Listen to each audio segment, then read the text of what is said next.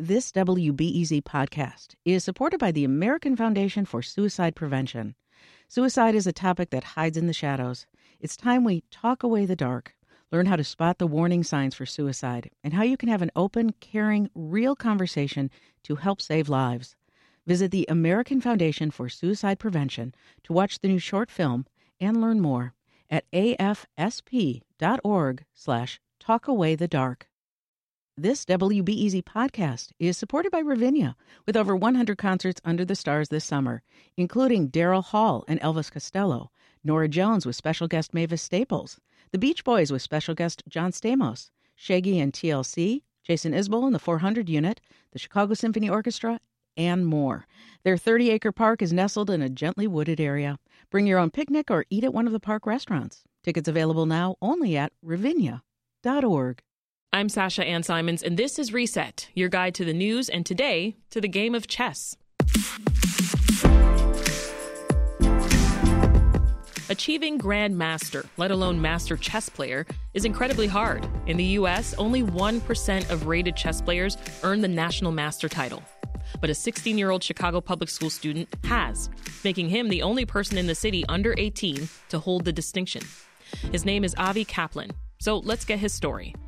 Avi, you've been rated as Master Chess Player. Congratulations. How does that feel? Feels really good.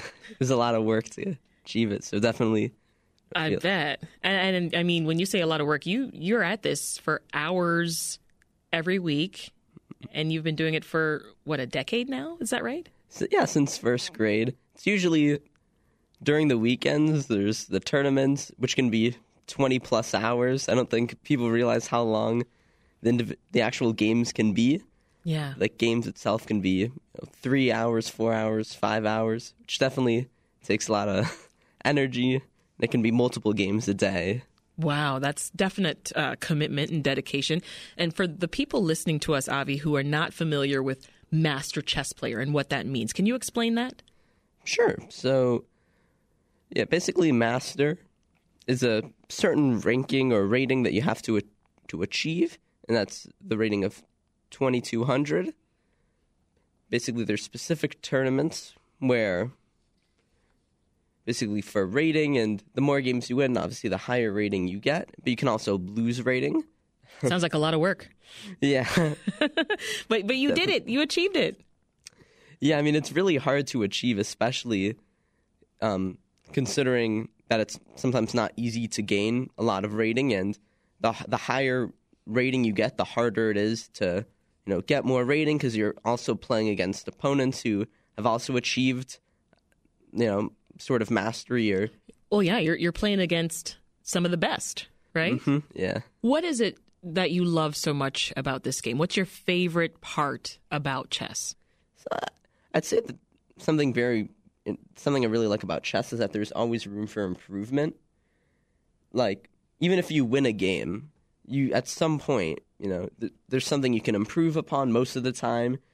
Whether you win, lose, or draw, it's always a learning opportunity. Something I like to do is whenever I'm finished, playing a game, I like to talk it over with my opponent after the game, see what they were thinking. Trade notes? Yeah, pretty much, yeah.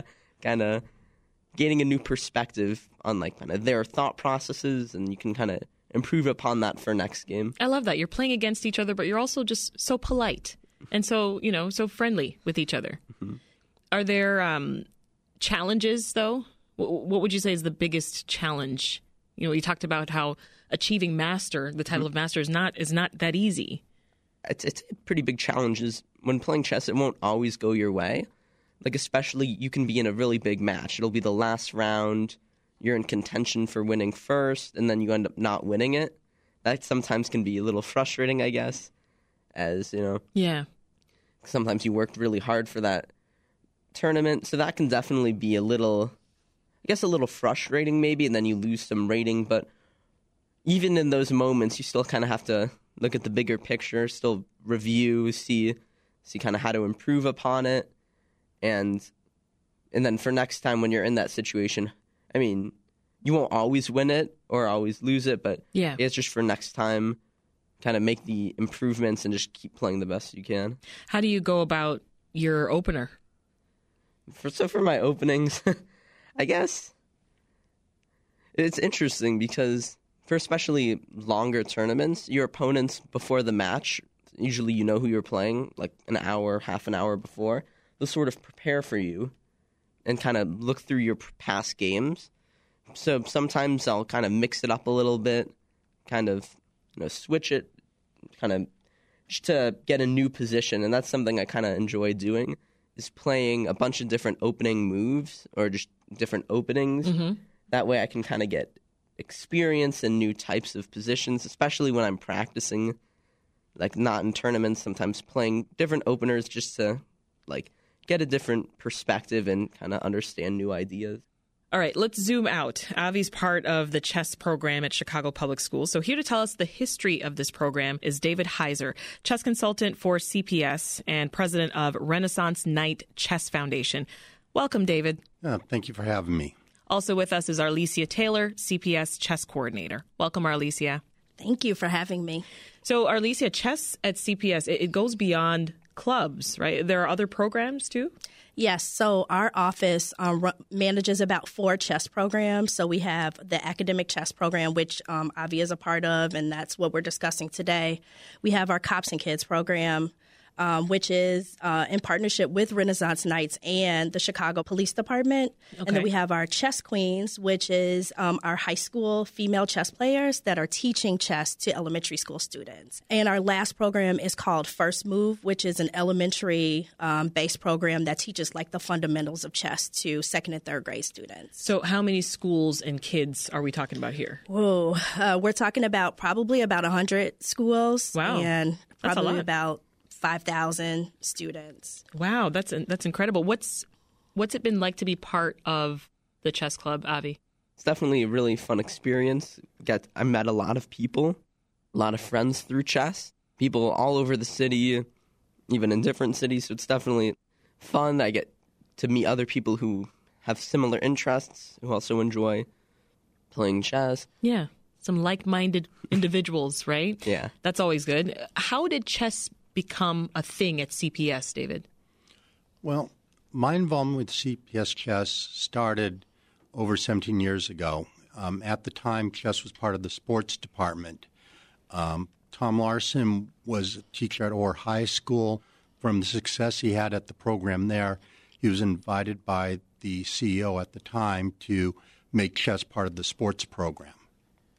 And so we sort of got involved working with them. It was a very rudimentary program where you had the after-school clubs like Avi and CPS only did a championship tournament at the time at the end of the season.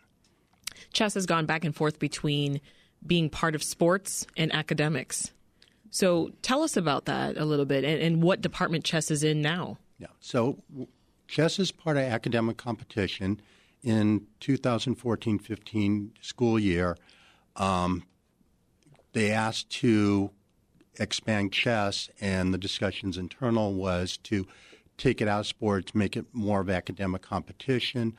And from that, working with Sylvia Nelson-Jordan and her staff in academic competition, CPS really provided a lot of funding, a lot of resources to expand, having tournaments throughout the season, taking the kids to outside tournaments, cool. Even going to national tournaments. So, and I mean, in doing research to get ready for this conversation, we've found that CPS, it looks like, has had chess around for about 100 years. Yeah, I've got records going back. Next year would be the 100th year where they have a listing of who won the high school championship. That's incredible. Talk to us about the academic benefits of chess, Arlesia. So we found that our students have increased problem solving, critical thinking skills. There's been some information regarding their math skills, and that's actually the reason why we promote our First Move program, and we actually promote that program through the math classes because we've seen that their math scores have gone up as a result of playing chess. Our students have increased focus. as a result of playing chess. And then, of course, the self-confidence. Our students, because, chess is considered the smart kids game, right? Or the smart people's game. And so because, our students play chess, they feel like, well, I'm smart, regardless of what their academic profile looks like or, what background they come from. I know what I'm signing my kids up for as soon as we leave here today. Absolutely. Yeah, I mean, in addition to the academic benefits, and I'm glad you mentioned that, there are these social benefits, right? Kids are getting to meet each other, as Avi was telling us about. It cuts through segregation, I would think, too. Mm-hmm. Is that right? For sure. I mean, our students or our schools come from all over the city, the south side, the west side, north side. And, some of our students have only been in their own neighborhoods. And so this gives them an opportunity to, come together, play chess, have that fellowship and friendship that they may not otherwise have gotten. This is Reset. I'm Sasha Ann Simons. If you're just tuning in, we're talking about chess with 16-year-old Chicago Public School student and master chess player Avi Kaplan, CPS chess consultant David Heiser, and CPS chess coordinator Arlesia Taylor. So you mentioned, Avi, that you've been playing since the first grade. How did you even get started? At my elementary school, there were some clubs there, and chess club was one of them. It seemed like an interesting club. I found it kind of unique, so I joined it, and there was different groups, and I was on one of the lower groups to start off, and I was just playing with other kids, and I was kind of progressing slowly and moving up the rankings, and then I eventually sort of made it into the highest group at our club, and I kind of found myself there and started improving there. How much do you train, and what does training actually entail?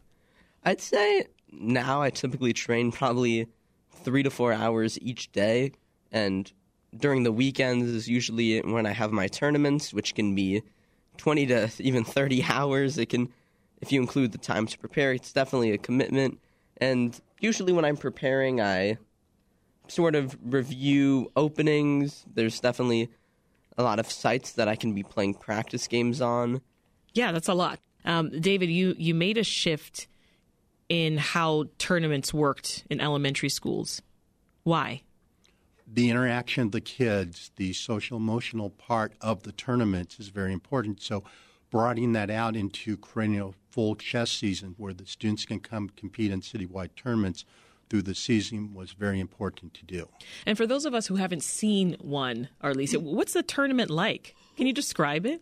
It's always bustling. The kids are excited. A room full of folks, right? Yes, definitely. The kids are excited. Like we have this room called the Skittles room, which is kind of like the holding room. That's my favorite candy.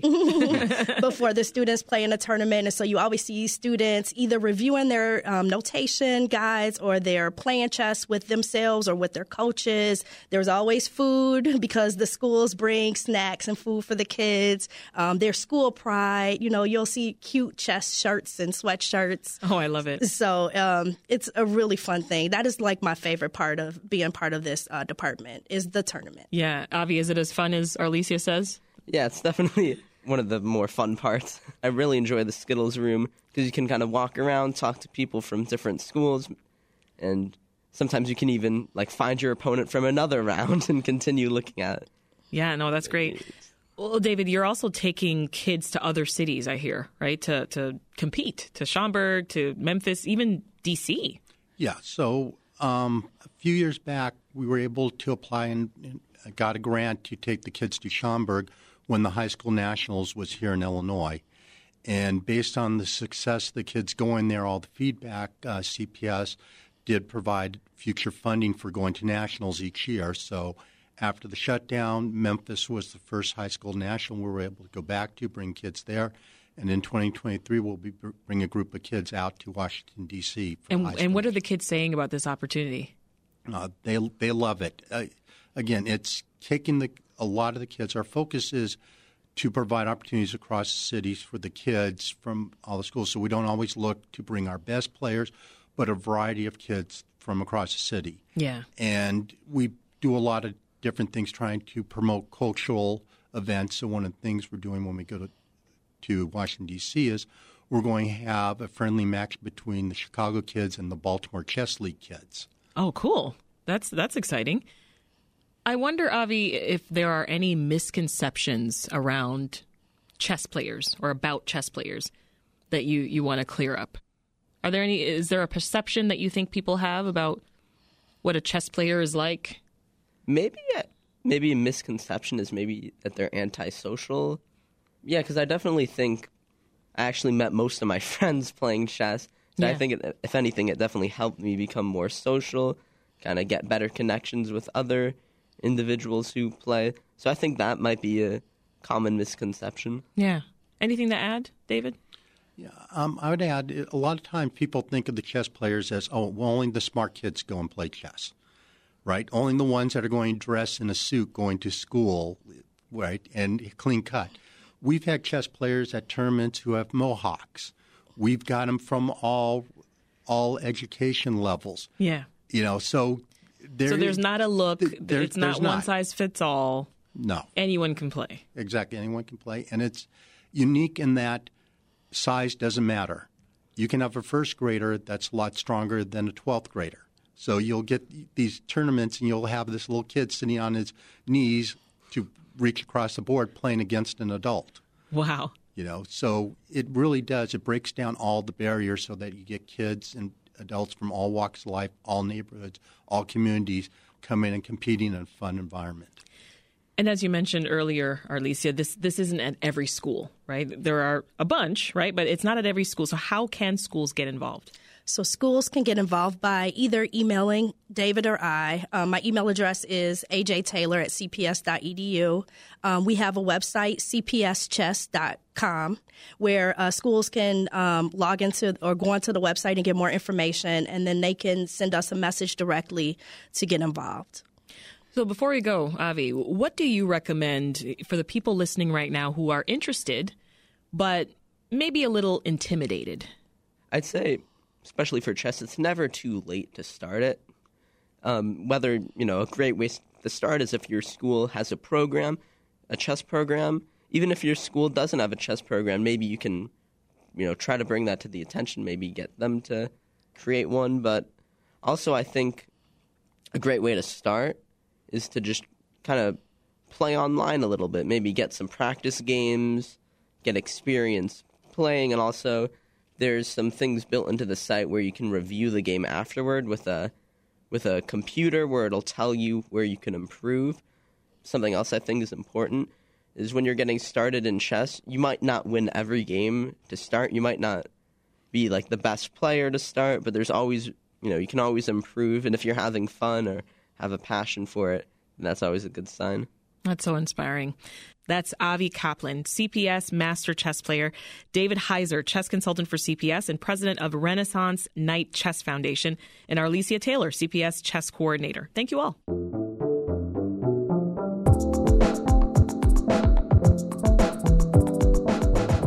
This episode of Reset was produced by Linnea Dominic and Ethan Schwab, and it was edited by Andrew Merriweather. If you haven't heard, Reset is now on TikTok. Go give us a follow where you may just see one of our stellar producers playing a game of chess with chess champion Avi Kaplan. That's all for Reset. I'm Sasha Ann Simons. Talk to you tomorrow.